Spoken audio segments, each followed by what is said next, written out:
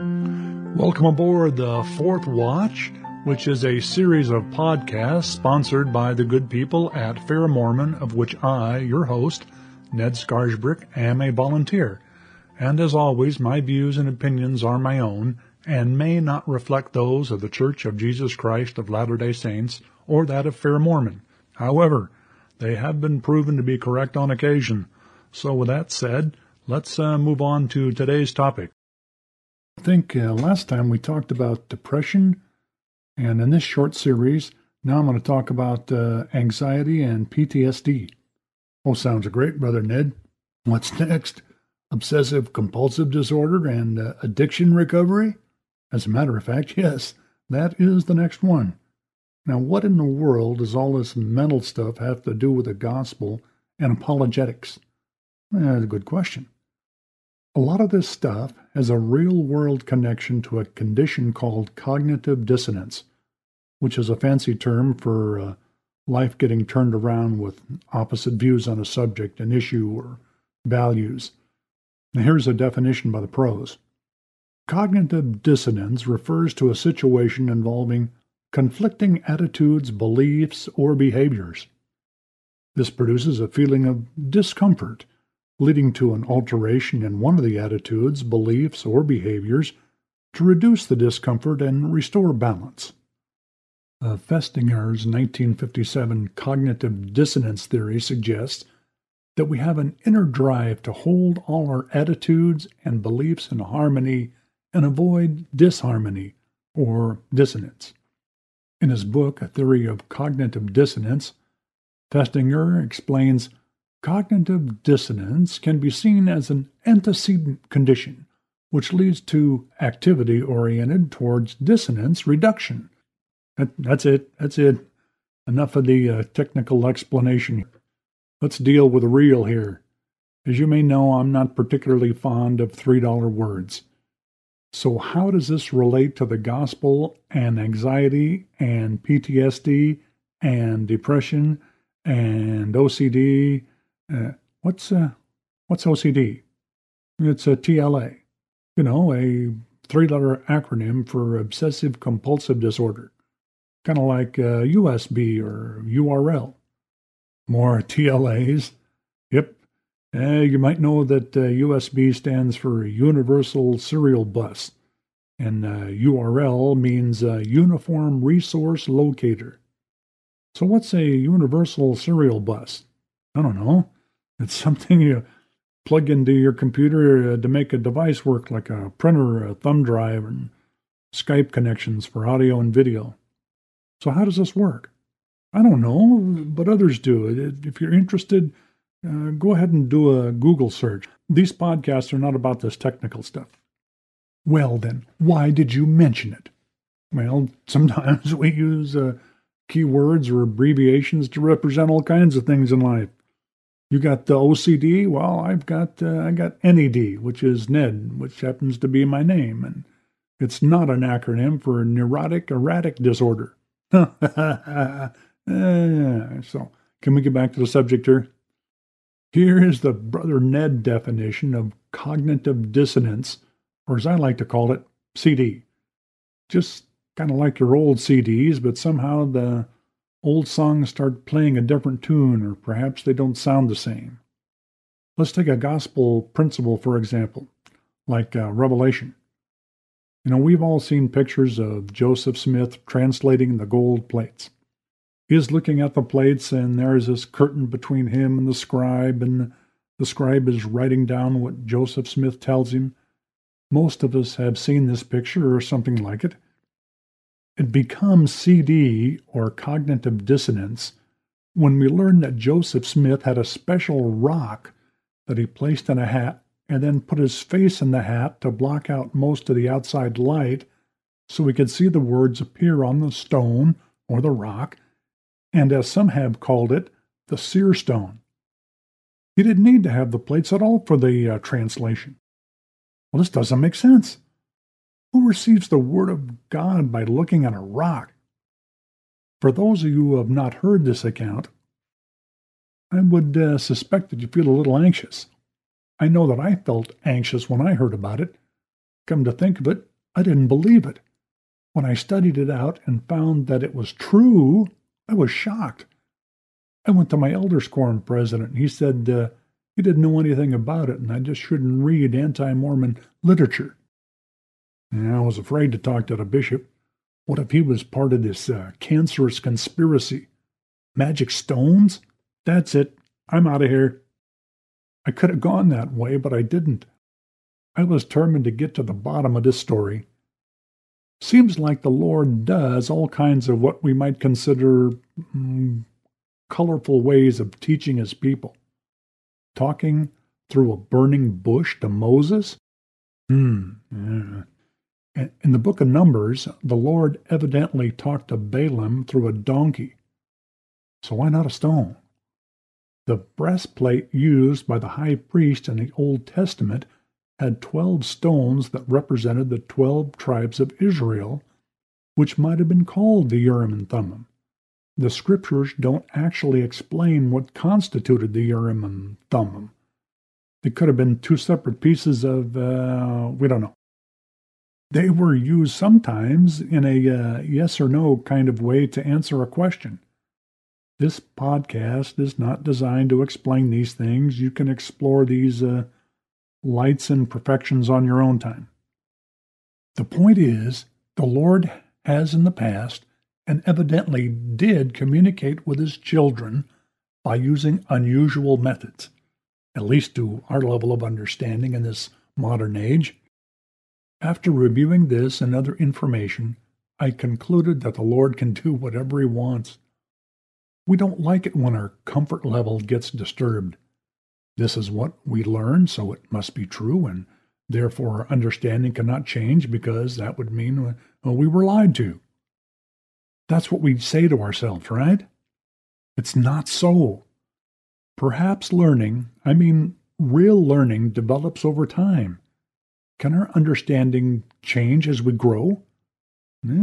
Possible. Remember when you were 10 years old?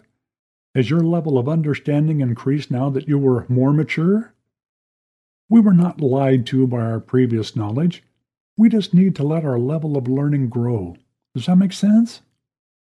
Now, let's get back to anxiety. What if we're going along living our life just like yesterday and probably like tomorrow will be, and then all of a sudden you start getting anxious? Real anxious. You know the kind I'm talking about. The rattlesnake next to your head, anxious, tail rattling, head cocked ready to strike, but there's no rattlesnake. This anxious fear just starts to overtake you. Where did it come from? This doesn't make sense. What's the deal here? What does this have to do with the gospel? I'm getting to that. You just be patient here.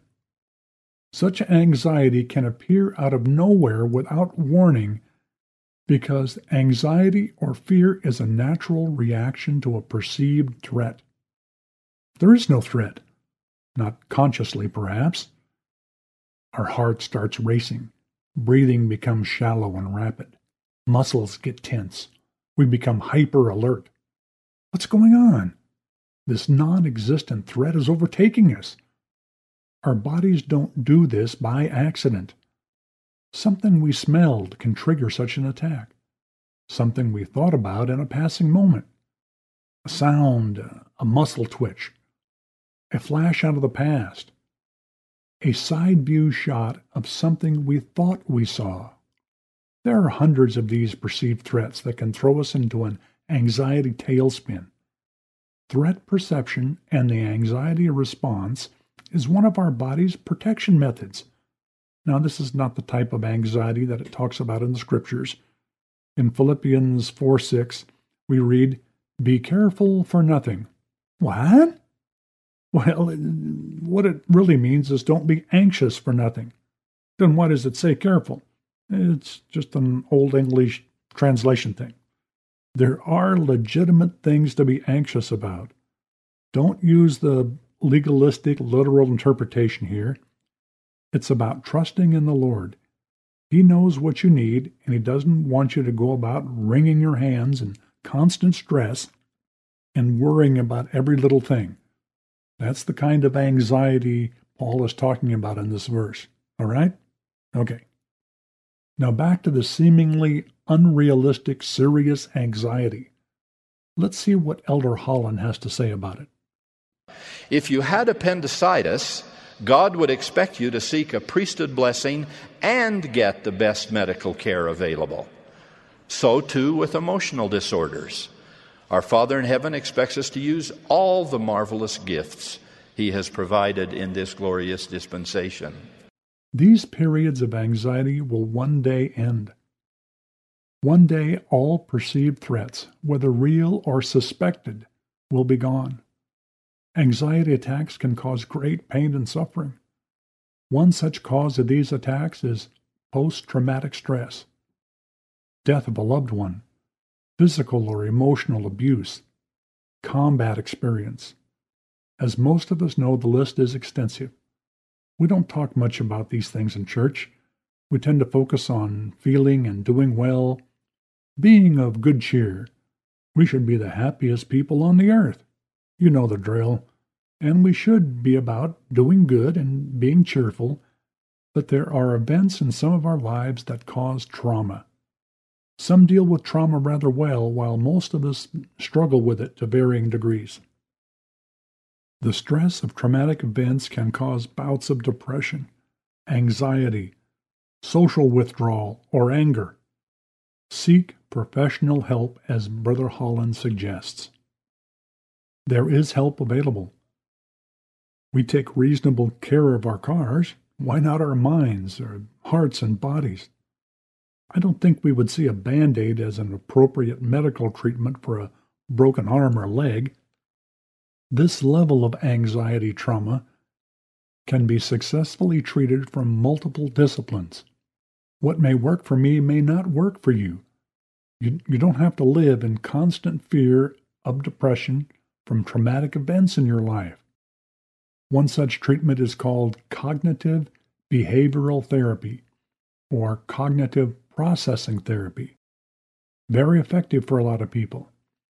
Another is an FLA, or a four-letter acronym, EMDR, Eye Movement Desensitization and Reprocessing.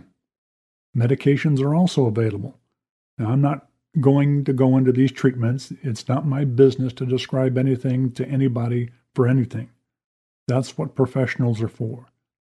The main reason I'm talking about these things is because many people who suffer these afflictions think it's their fault, and therefore they should just suffer.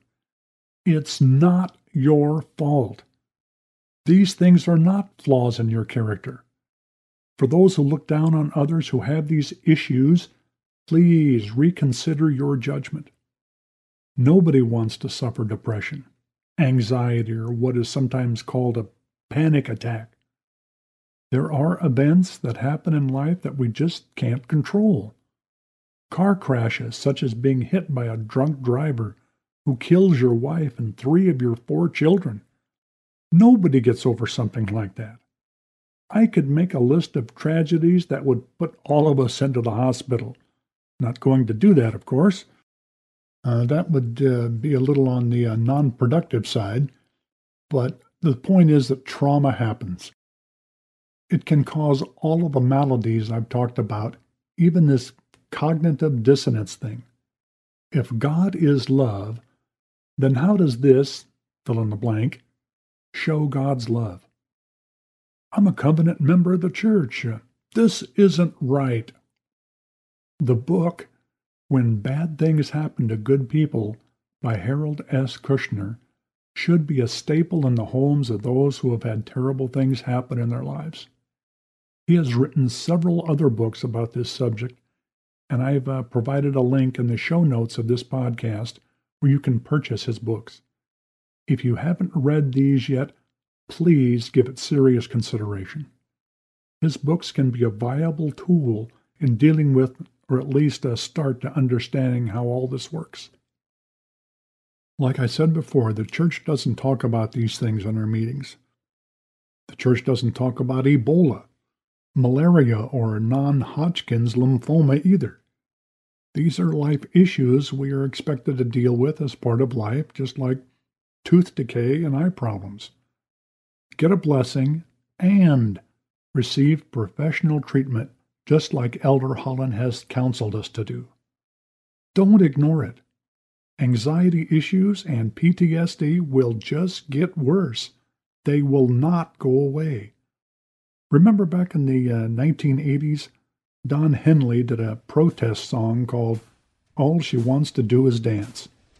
Well, he could have used they instead of she. Then again, he probably wasn't concerned about being politically correct or gender issues in this song. It was about those who choose to ignore what's going on around them.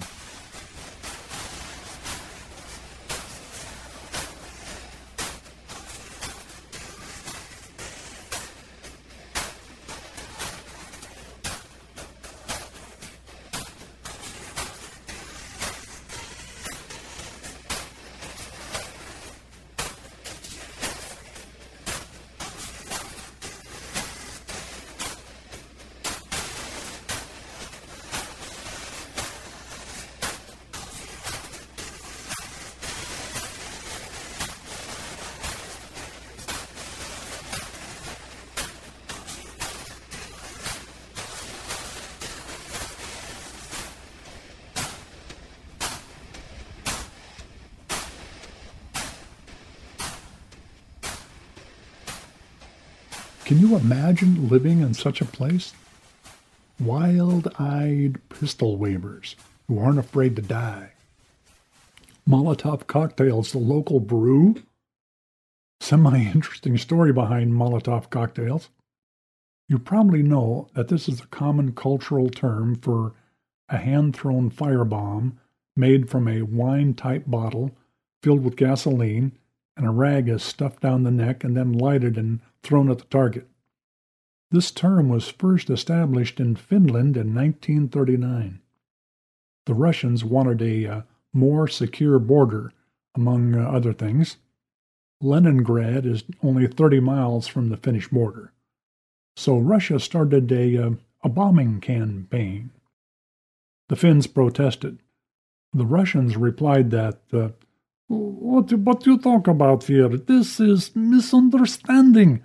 We are helping our good neighbor Finland by supplying them with humanitarian food drops. Well, the breadbasket food drops proved to be cluster bombs, and the Finns offered the Russian Foreign Minister Molotov a drink to go along with his food drops. The term Molotov cocktail was coined and has endured long after Molotov's feigned explanation. I would venture to say that most of us don't live in situations where a Molotov cocktail is the local brew. Thank God for that one. What about those who do? Would it be reasonable to expect anxiety and PTSD? So do we just ignore those like they do in Don Henley's song? What about those who have suffered equivalent levels of stress, pain, and danger? As Christians, we have received a commission from the Savior to learn the healer's art. A good starting point could be called situational awareness. We need to pay attention to what's going on around us. But I'm too poor to pay attention. Yeah. Now, part of learning the healer's art is to extend our vision beyond our own self-interest. With just a little practice, you'd be surprised at how much our vision can take in. Another part of the healer's art is offering genuine concern for those who are suffering. A sincere, kind word can open a shielded mind and a broken heart to start the healing process. Some anxiety and PTSD issues require a lifetime to completely heal, and some may not be fully healed until the next life. But we don't stop helping because the recovery process takes longer than applying a Band-Aid. Many things in life just don't get cured with a soundbite answer and 2 aspirin. Just hang in there. Never give up on learning the healer's art. So, back to how this applies to defending the gospel. Well, we don't teach piano in our church classes. We also don't talk about microbiology. I can't remember ever listening to a sermon on diabetes or melanoma. In like manner, anxiety and PTSD are part of life, but not part of the gospel, which is the good news of salvation through our Lord and Savior Jesus Christ. However, these issues can intersect with our ability to comprehend the gospel. If you were in a diabetic coma, how would that affect your ability to respond to the gospel message? I know it's a dumb question, but anxiety and PTSD can have a similar effect on our comprehension and understanding. So as a reminder, when we hear Don Henley's song, All She Wants to Do Is Dance, let's look around and see if we see someone who needs help. Thanks for listening. I appreciate it. Sounds like the waves of life are calling us to go forth with a steadfast focus on our Lord and Savior Jesus Christ, to carry out His will. Officer of the Watch, Post the Navy Hymn, sung by Sandra Schmidt, Bonnie Skarsbrick, Steve Hatch, and David Reese. Eternal Father, strong to save.